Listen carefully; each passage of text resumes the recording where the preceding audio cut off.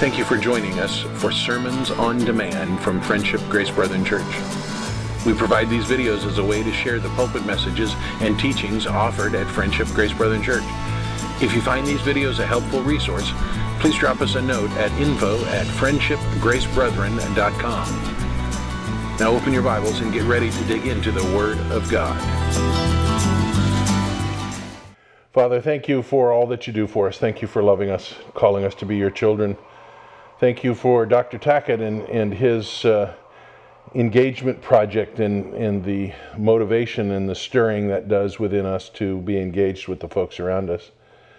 And this morning, as we conclude that, we trust that you would be honored by it and that we would apply it to our lives and make a difference in the lives of people around us.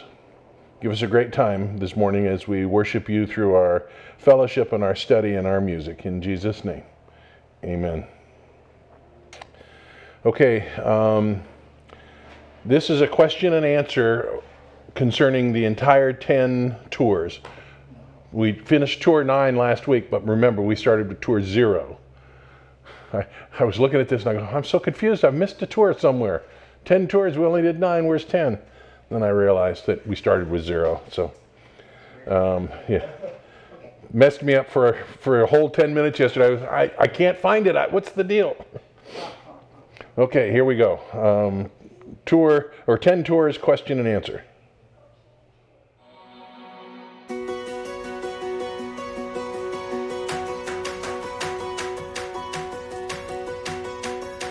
Okay, my friends, we have finished the engagement project, all 10 tours.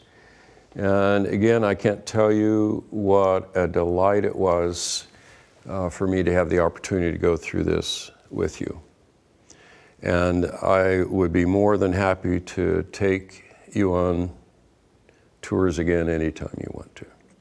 Who knows? It may be long before you'll have to take me on a tour. Right? What we want to do now is to just spend some time reflecting on what God has said to us. Not me, but what has God said to us? We've looked at a lot. We had a good opportunity after each tour to stop and think about what has struck us, but now we want to sit back and think about everything that we've gone through and to ask the question, what has God done here?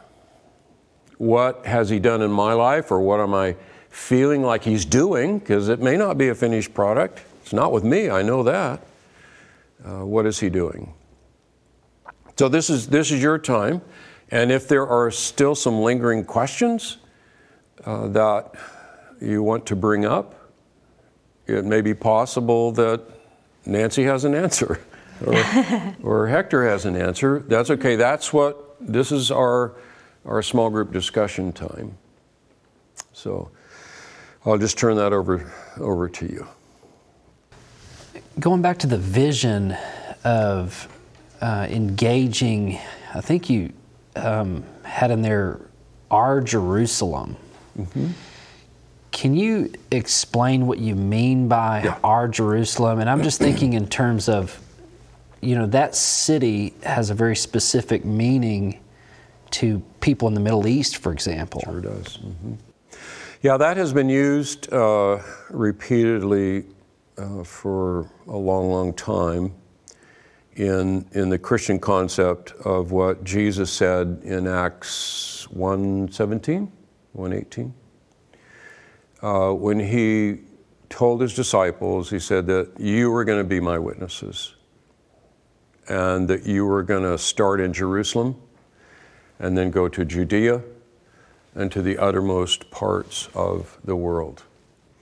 And so that has been used by Christians a long, long time to then apply what Jesus is saying to those disciples to us where we are. That God wants us to do the same thing. He wants us to start in our Jerusalem. That will move to the outer Judea and then to the uttermost parts of the world. So that's how we're using it there. It is not referring to the Jerusalem in Israel. It's referring to where we are And to some extent, that is what we understand Jesus was saying to them. I want you to be my witnesses, and I want you to start here, and then that will move out, and that will go to the uttermost parts of the earth. Remember, that's exactly what we were talking about, right? That's how God works, right? He starts with a little plant, and that little plant has seeds, the tree has seeds, that moves outward and that moves outward. So that's the same principle. That's what we're referring to there. Yeah. Good question. Dr. Tackett. Yes, Kathy. As far as something that struck me, and there have been so many things that have struck me, but I would say the two that are at the forefront of my mind are the triune nature of the Lord that dwells within us, and in the sense that I had always before thought of it as, it's just the Holy Spirit, but it's the Father, it's the Son, it's the Holy Spirit, it's the fullness of God. And I think that was mind-blowing to me, and how that comforted me in terms of I am equipped to do what He's called me to do. So I think that was one thing. The other thing was the obstacle to that, one of the obstacles was, the self-centeredness aspect of it.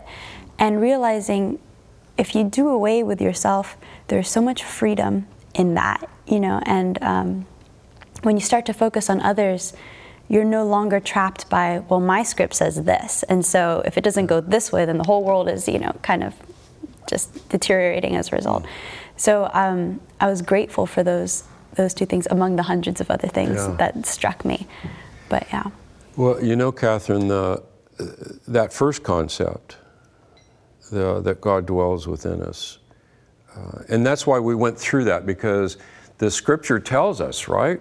When Jesus said, that the Father and I will come and make our abode in you. And then, of course, we know that the Holy Spirit comes in us. And to some extent, I remember when I first started thinking about it, I said, well, duh. I mean, we don't serve three separate gods, and it's not like, okay, the Holy Spirit's over here and the Father's over there. And no, that splits Him apart. And so that has struck me as well. It continues to strike me. And I'm not struck enough by it, because I don't really understand that. And I'll be honest with you, I don't know that I truly believe it, because if I truly believed it, I think my life would be different than it is right now. And that's why we have to tell ourselves the truth. And that goes back to, remember the diagram we were trying to, in our old finite way, to talk about the heart and mind. What will change how I act and how I feel? Well, it's believing the truth of God. And the Holy Spirit has to help in that. And the Holy Spirit works through other people. That's why we need each other. And that's something we have to remind ourselves. And I have to do that as well. It's almost like a daily thing. I have to get up and thank God that somehow, for whatever reason, He has chosen to take up abode in me. Well, I mean, really, honestly, we can say it right now, and I'm still not sure I can believe that God Himself dwells within me. So yeah, if that doesn't strike all of us, then, maybe we're a little too dense. So, yeah, thank you. By that. So, yes, anything? Well, something that struck me was the balance between truth and love. And yeah, that was just an eye-opener. That truth on its own is insufficient, and love on its own is insufficient, and how we have to really just follow the Holy Spirit's prompting as He leads us to balance those two. And that was just an eye-opener, and how the other thing is the chesed, love of God, and how amazing that is, and our role as Christians to show people that, to be His ambassadors to a world that desperately needs the chesed, love of God. They do. Yeah. Don't you love the way Nancy says that word? Ask her to say it again. Don't we all wish we could say it that way? Okay, Nancy, so let me ask you this question about the way that truth and love are woven together. And I'm convinced of that. They're an inseparable thing, and you can't even really think about one without the other to some extent. You know, we can, but in operation and in action, obviously they go together. That's what the scripture says. So tell me a little bit about what you think is the reason why we have a tendency to go one way or the other in these. Well, I tend to focus more on the truth aspect of it, and I think when I do that, it's more about me and my script, wanting to come across and you know, feels good to feel smart and to have people think I'm smart, and that I have, you know, I don't, but sometimes I like to feel like I have the right answers and just the right argument, but I don't. I'm finite. So it's again all about my script and being, you know, stuck in my script, and that's horrible. And then if we go to the extreme of love, I think it's, if we define love in the right way, we won't be stuck in that. But if we define love as just this, you know, like you said, just this feely thing, the superficial love, then it can sound easier that we're just stuck in that, rather than offering the true chesed love of God and balancing that with God's truth. Yeah. You know, even as you say that, I am, I guess, reminded and convicted how I feel. I am the same way. I have a tendency, and I think, quite frankly, probably the majority of what we'll call evangelical Christians would lean that way. My guess is. But I've been in situations where you are around people that you know think totally differently, and the pull to just want to be accepted there and a part of the, you know, holding a hand and, you know, you don't want to be on the mountain with everybody holding hands and singing, you know, love the world, and then you stand there like, you know, right? It just, yeah, I don't want to be that. I want to be part of this love gush kind of a thing. I feel that as well. I really do. And, you know, that's the pull. That's the pull. But again, we go back and we go through the truth as you expressed as well. So good. Yeah, those are realities. Those are realities of our walk.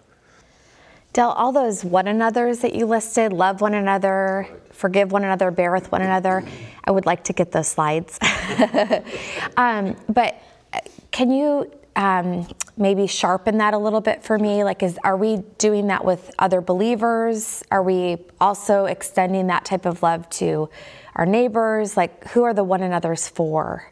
Yeah, and it's really a good question. We probably didn't make that clear enough in our tour. And you will get all the slides. You'll have all of those. But this one another, if we look at the scripture and the way this is used, remember all of those verses we had where that phrase is used, love one another, love one another. This is your command to love one another. It is abundantly clear that this is believers. When Jesus said, the world will know that the Father has sent me because of your love for one another, that is a clear picture of us, the family of God, and our love for one another. This is not, remember in C.H. Lewis's capital H humanity, this is not a capital O, capital A one another, where we just love everybody. This is for us. And so that was what led us to talk about how do you do that? If you look at all of the descriptions of that, admonish one another, pray for one another, all of those are family things that God is calling us to do. And we can't do that in a broad way. You just can't. It is impossible for us. And then we referred to Jesus, who, Jesus, the Son of God, God himself walking on the earth, was bound in the physical world. He got hungry. He bled. And he was finite and he poured himself into those three people. I think that's an example for us as well, that we have to realize. The world will constantly, I'll repeat this again, the world will constantly pull you, your flesh will pull you to think it's got to be big. And as soon as you start thinking of that, then you open up your script and look if it's not based upon a promise of you being significant. And I know we could have a pious thing there as well. Well, no, I just want a lot of people to know Jesus. Of course we want that. But in terms of loving one another, for example, you can't do it.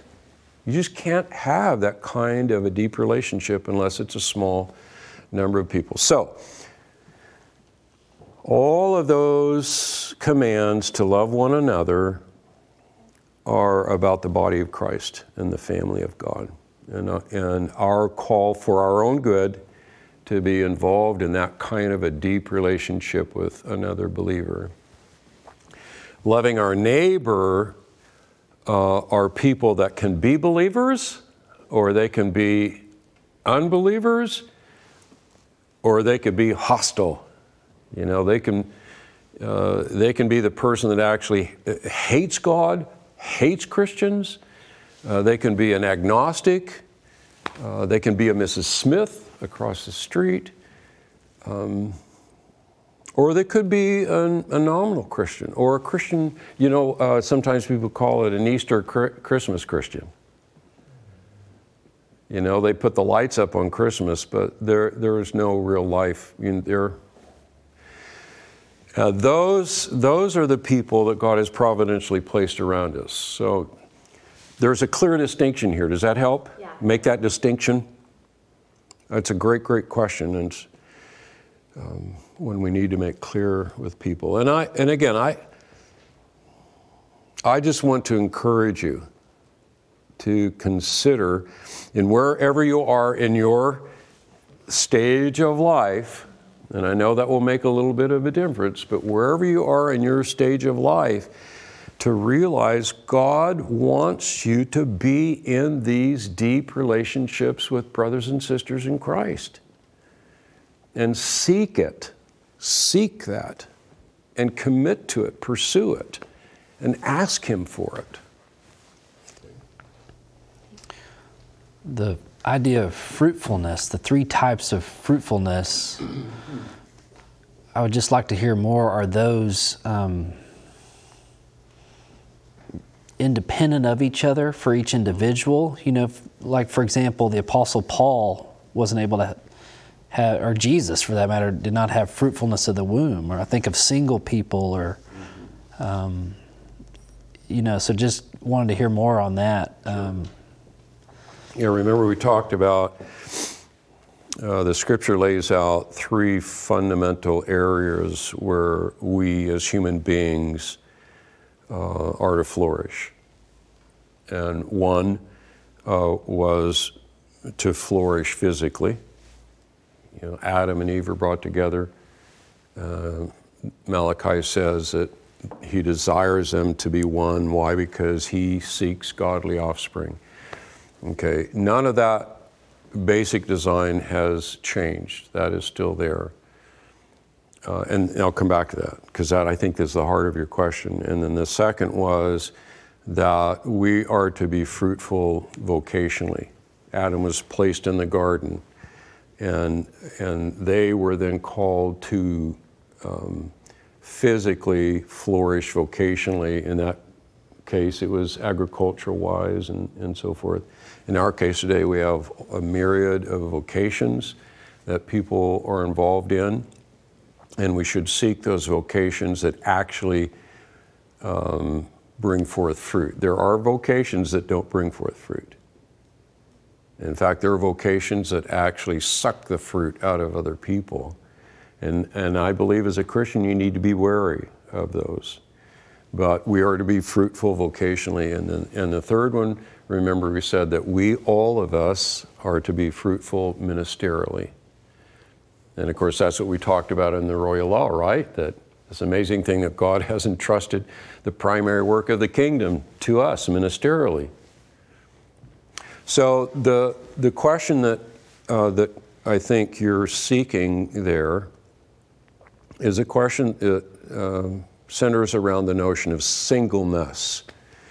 And I will give you my perspective on it. And for those of you who've been in my class at the Institute, we may or not have gone through this. It came up a lot because there is a generation now, different than most every generation before us, that now has moved from the position where singleness was a calling now to the notion that marriage is a calling, that you're fundamentally to be single unless God calls you to marriage. I don't think that's biblical. I think that's backwards. I think the reason that we lean towards singleness is primarily because of our scripts. And our fear of being involved in a sacrificial relation. There's all kinds of things that are playing into that.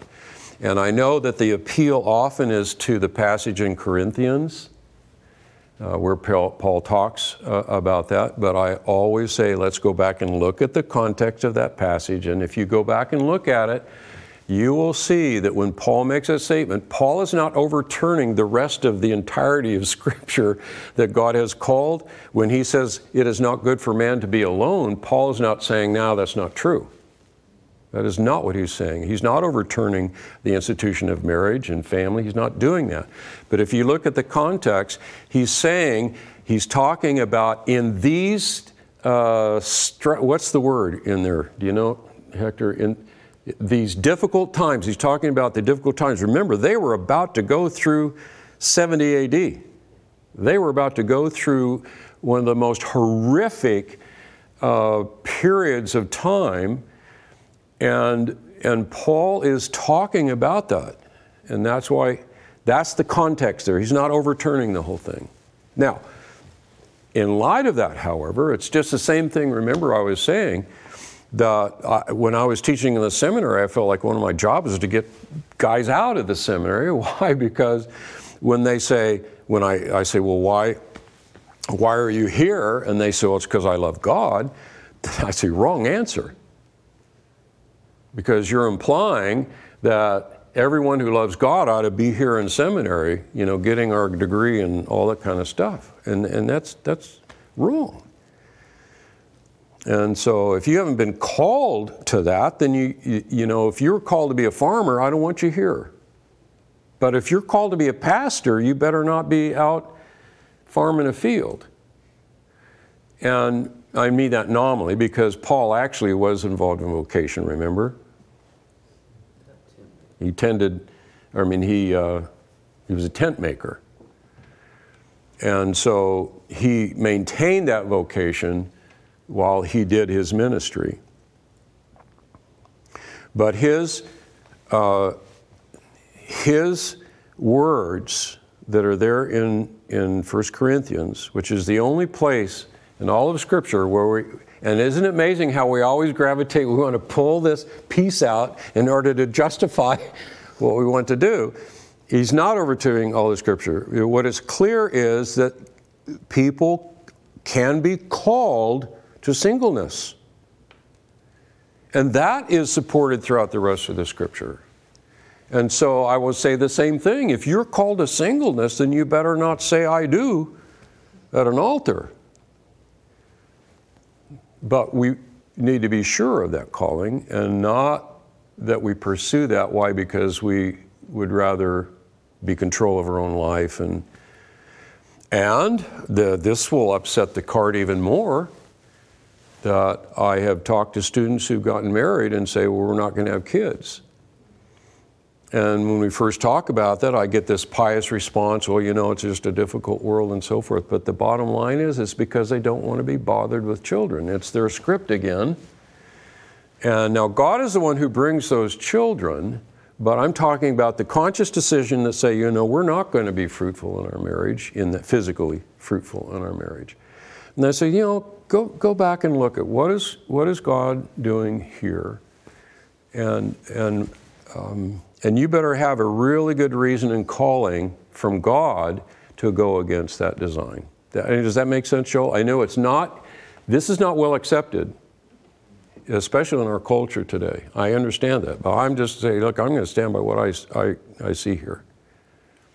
So. Just thinking about, like, how would a widow think about fruitfulness of the womb, or somebody who struggles with infertility, for example?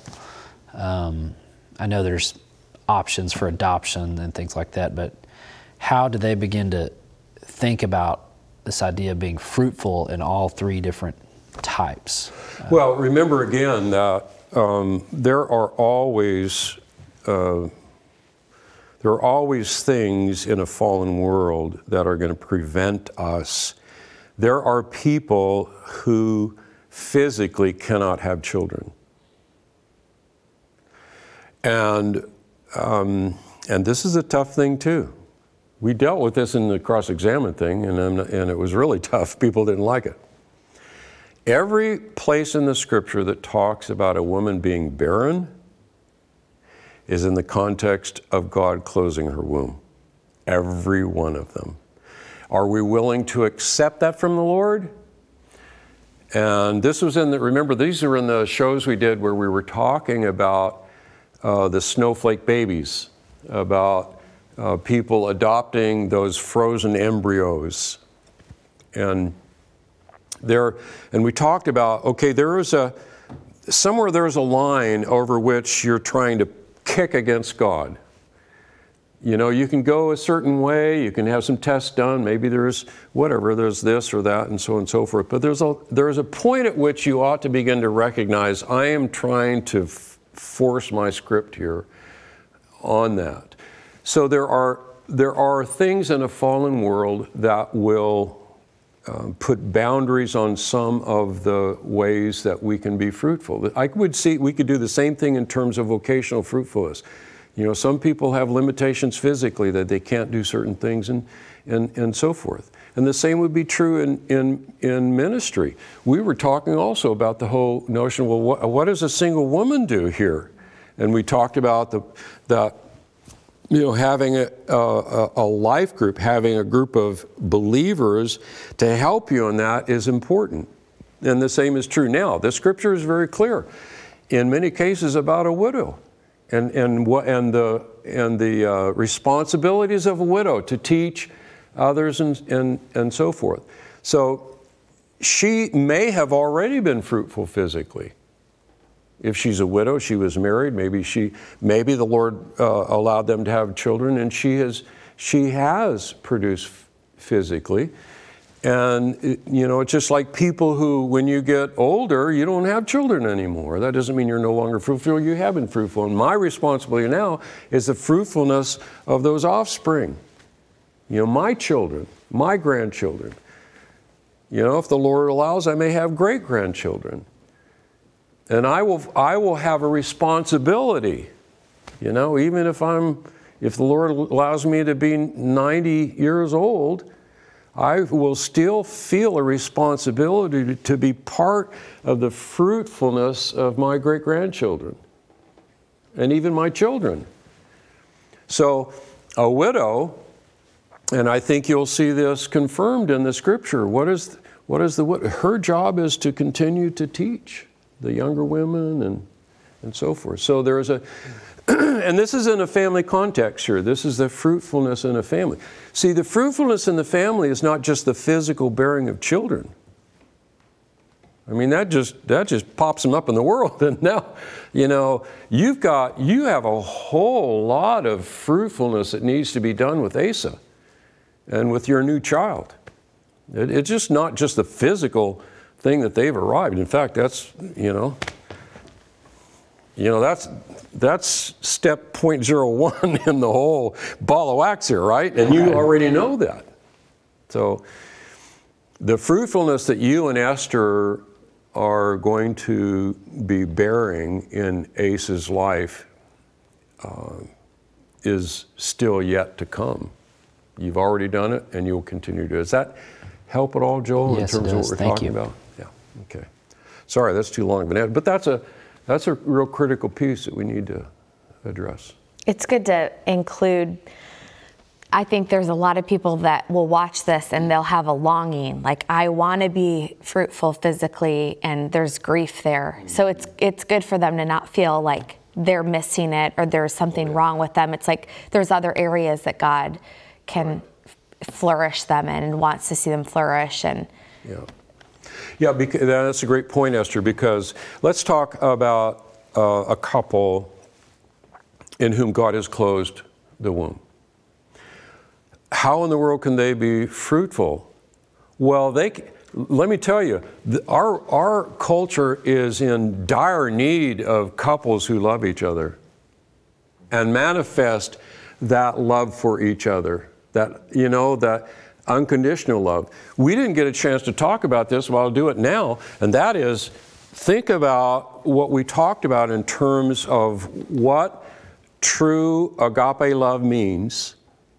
And recognize now that you, Joel, what does the scripture charge you in terms of Esther? To love my wife like Christ loves the church. Yes. That means that you are to look at Esther with a steadfast, sacrificial zeal that seeks her shalom. That's how you love her. Now you can give her a box of chocolates, and so forth. Jewelry, flowers. You can do all of that stuff, and that's fine. But if you want to truly love your wife, it means you look at her and you are zealously seeking, how can I help my wife flourish? Because that's your job. Your job is to seek her shalom. That's what it means to love your wife. Now, when you do that, you are bearing fruit. And when she respects you, and she also loves you too, the scripture calls her to love you too, but when she respects you, the world looks at that and go, I want that, because I don't see that. And it also helps young people who have now been sold the notion that, I don't know, marriage, why? Because they see a lot of the enemy playing around in marriage and divorces and so forth. And now they look, and this is not me, it's primarily Melissa, my wife. People have looked at our marriage and they've said those things. And I'm grateful for that. Why? Because God has allowed our marriage to help encourage other people. And so that's being fruitful. And it's being fruitful for even couples who have the womb closed. They can still, there's a lot of fruit to be born there, and they're bearing it in according to the way with God has them there at that point. Okay? Good, great. I wish every husband would begin to recognize what it means when the scripture says you are to love your wife. As Christ loved the church and did what? Gave himself up. Gave himself up. That's true agape love. That is hesed love, sacrificial love, seeking her shalom. That would make a difference in our marriages, wouldn't it? Del, I don't think I have a question, I have a comment. Good. Because you're asking me to reflect on all these tours, and I'm finding myself fighting the urge to want to perform. Maybe this is my script getting in the way, right? So I'm thinking, okay, how do I implement this? And let's go and put a plan together and let's go. And as I kind of process through that, I find myself thinking, well, then there's this obstacle, and well, if I do this, then I've got that to deal with. And I think when you were mentioning, I think it may have been Catherine who may have asked a question, and you said it all begins with prayer. I quickly realized that that's a scheme. I'm falling into the trap. Yeah. That to carry this out is a scheme, because I want to do this in my flesh rather than great comment. Allowing the Lord to kind of lead us through this entire process. Yeah. So just No, that's an excellent observation, Hector, because you know what we're back to again? We're back to writing our own script. And now we think, wow, what a pious script. I'm going to write a script on loving my neighbor, and this is how it's going to work. Or maybe, let me change that. Let me change this. And then we get invested in how we think it ought to go. I guarantee you got to say, no, that's not how it's going to go. That's not how it goes. And so that's my advice. Okay, we start here. And I've already told you, I am absolutely convinced. You start here and Katie bar the door and sit back and watch. Now, when we ask God for something that we know is His will, then we immediately know what His will is, and we immediately know that we are to do His will. So we don't then pray and then go sit on the couch and eat potato chips. There is also an action here, and so we pray and then make ourselves available too. It's just like Kristen, remember? What a great story. She's convicted, and she doesn't really know what to do, and I think God will do this in you as well. I want you to be confident in this. The thing with the turquoise table, but that was Kristen's. So God, now there'll be a lot of people say, I'm going to make a turquoise table and put it, and I said, don't do that yet. Let God, because God may have you put an orange stool. I don't know, just making it up. He is going to lead you. He will lead you. Yes, we can make plans, but we need to be very quick to say, not my will, but your will be done. So thanks, Hector. That's awesome. See, you should not feel any burden by this. I'll put it this way, if you feel a burden, then we're missing something. If this sounds burdensome to you, then we got to go back through this and we talk about this. His commands are not burdensome. In fact, I would say in reality, this should be exciting. That's something, so I guess I'm feeling a lot more freedom after this, because having 3 young kiddos, 3, 4 and under, is a lot in our house. Before children, it looked wonderful. And now it looks very lived in, which is also wonderful. And my script says I want to present and do the Southern hospitality to the T and have everything just so. Well, that's a lot of work, and I need like an army to help me do that, and then tell my kids to sit still, which doesn't happen, in order to be able to have people over and it look how my script says I want it to look. But that's not authentic neighbor relationship. And if I am going to let people just come in my house, lived in, but that's what, I appreciate that when somebody lets me into their house when they haven't cleaned up. And so to me, you can't do the presentation to the fullest and be authentic at the same time and be open at any time for them to come over. It's like, oh, well, come on in. Well, we actually don't. And so to me, I'm feeling a whole lot more freedom to just go, hey, this is a season of life we're in, and I love this, and welcome in, and if you're okay with it, come and let's sit down and talk for a little bit. And the kids can be a part in running around, because that's what it looks like as a young mom.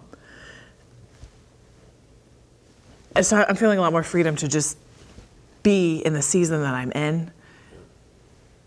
The Lord knows that, and that's okay. Yeah. So it doesn't have to be these social media pictures of what it looks like to, Melissa, I need for you to somehow go around and tell that story to everybody, because a lot of people are going to have that same concern that my house has to be neat. And I don't know if this is true. I'll say it, and then we can talk about whether you think it or not. If I walk into a home, somebody's invited me to their home in a neighborly way, and you walk in and it is just clinically clean,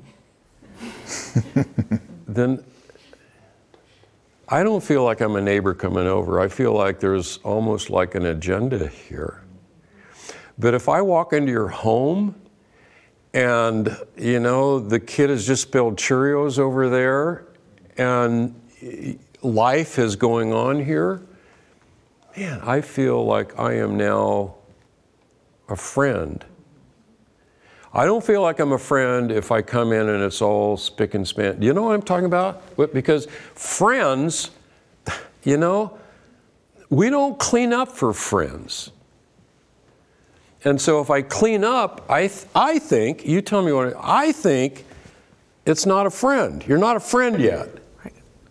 When you start coming over and you know, I've got stain down my shirt because I've been feeding Alexander, now you're a friend, because I'll let, is that? Yeah, and I mean, like, this is maybe silly, and I don't know if this is cross-cultural and even within the subcultures of our nation, but growing up in the South, it's an expectation for a lot of people to wear makeup all the time. And I have a good friend who said, the closer I am to somebody, the less makeup I wear around them. And it's like, let's just be like that. You know, like, let's just be normal. And hey, come on and be in my life. And I think about Jesus, and he welcomed the children. He didn't say, oh, hey, go be quiet, or hey, sit still and like don't talk, because he knew how he created them. And so, but to me, that gives even more freedom and even more engagement to let my kiddos be in the midst of it, because that's real. And sometimes that's the biggest icebreaker there is. You know, like have my son smile at people, you know, and then they smile, and then it just breaks the ice, and it's not so stiff. And what it also does is it puts a window on when you can be a neighbor. Exactly. Right. I can't be a neighbor now. Probably at the time you need to be a neighbor to someone. So yeah, that's really awesome, Melissa. And that's when we're not caring about what we look like, and that's the true meaning of dying to self. Yeah. We're not on the radar. I mean, yeah. Where does the church fit into all this? Because we know that Christ loves the church, and as believers, we're called to not forsake the assembly. But I could see potentially somebody thinking, I'm so busy doing a great job loving my neighbor, carrying this out, that I don't need to go to church, or maybe. So how does this fit with the church? Mm-hmm. Yeah. Well, first of all, let's be careful how we use the word church, because it's easy for us to say church and think of the institution in the building over there on the corner of whatever, as opposed to thinking of the ecclesia, the body of Christ. Both those words are used in both different, in those two ways in the scripture, so we need to acknowledge those as a journal of the body of Christ, and then that local institution where we have leaders that are appointed and ordained to some extent. I'm going to give you my response to that, and then let's talk about it. We mentioned Ephesians chapter 4. I think we did, maybe we didn't. The design for the church. And that God had appointed the leaders of the church, and this is speaking now institutionally, okay, because now we're talking about leaders in the church, that he appointed the leaders in the church, and their job was to equip the saints for the work of ministry. I read that, and I think the saints have been entrusted with the primary work of the kingdom And the leaders in the institutional church job is to equip them in that work. My observation is that that's upside down today, which is exactly what happens in a fallen world. It all flows that way if we're not careful. It's kind of like, what are those little dolls, have the weight in the bottom, that that the world keeps trying to tip it upside down. And so now, in most cases, the saints once again think that their job is to equip the staff, and then the staff does the work of ministry. And that's backwards. So, to answer your question, what I dream, what would it be like if a pastor had this vision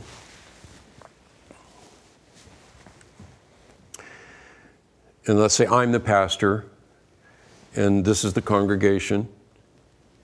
We're gathering together on the Lord's Day. Why? Because the Scripture calls us to do so. And why? Because we want to do that. Why? Because there's joy in the assembly of the saints in corporate worship.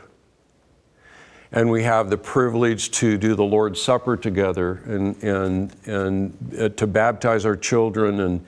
And so we long to gather together and to worship. But here I'm now as your pastor, and we're gathering together.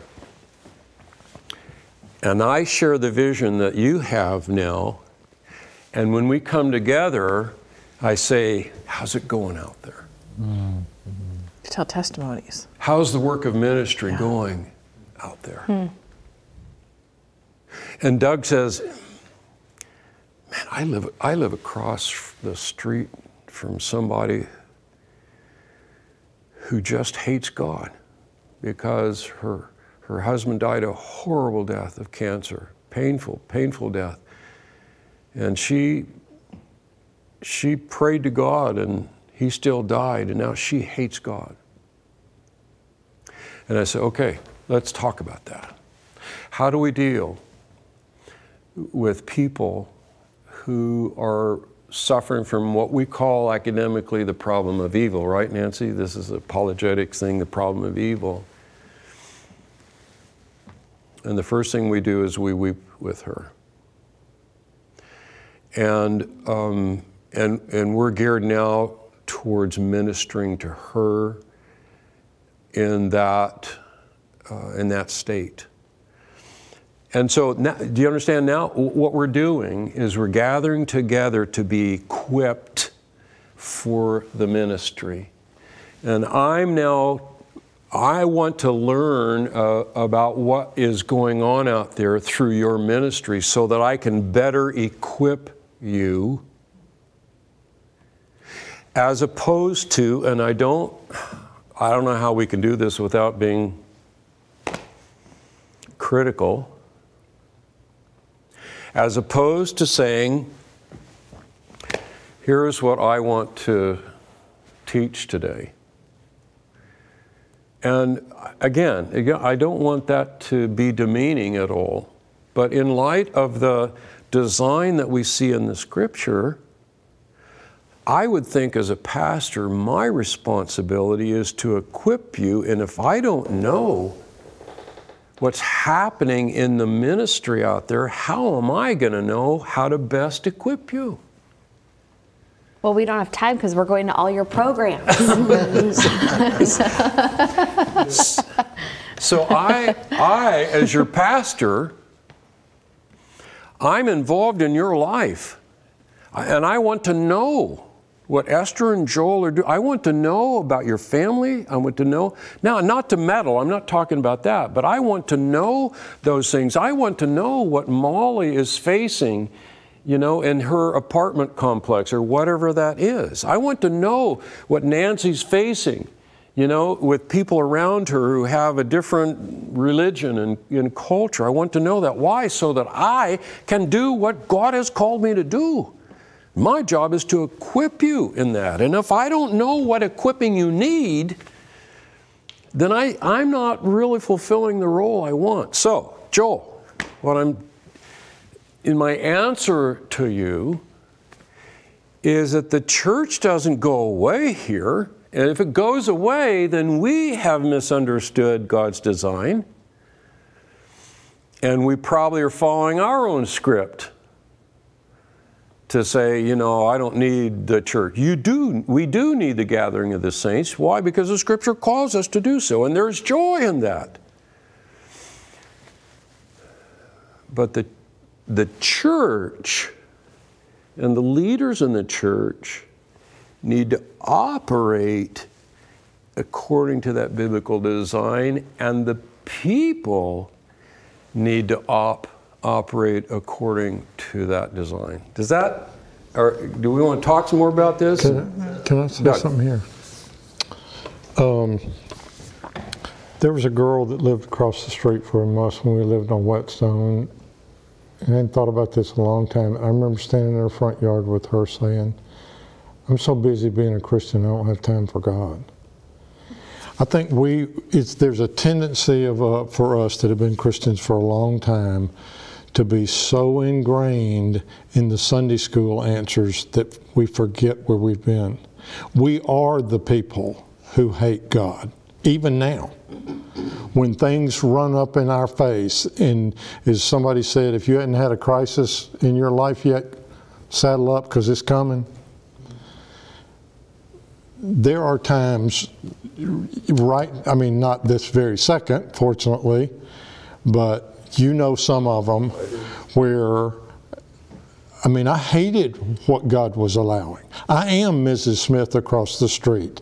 I have been and I will be when I have to wrestle with where in the world is God and what's going on right now. That is an ongoing thing that we're going to all face.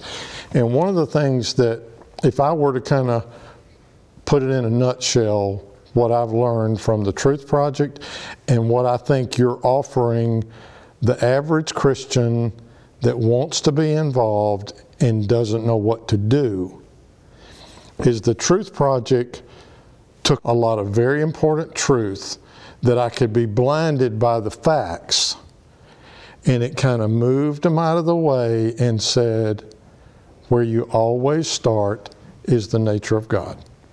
If you know the nature of God, and you can get all the details out of the way for a minute and get back to that, then it starts to open up and you can see again.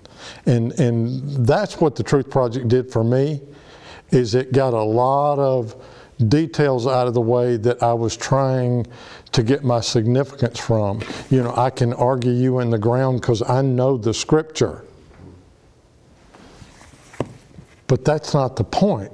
The point is, who is this God? You've said it over and over and over.